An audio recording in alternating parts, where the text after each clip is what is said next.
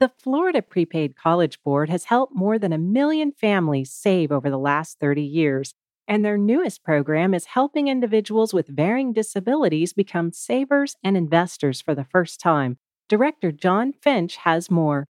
ABLE accounts became a reality thanks to a group of parents who were looking for a way to save for their children with disabilities. ABLE United offers tax-free savings and investment accounts that allow individuals to save more than the $2,000 asset limit without impacting public benefit programs such as Medicaid and Supplemental Security Income.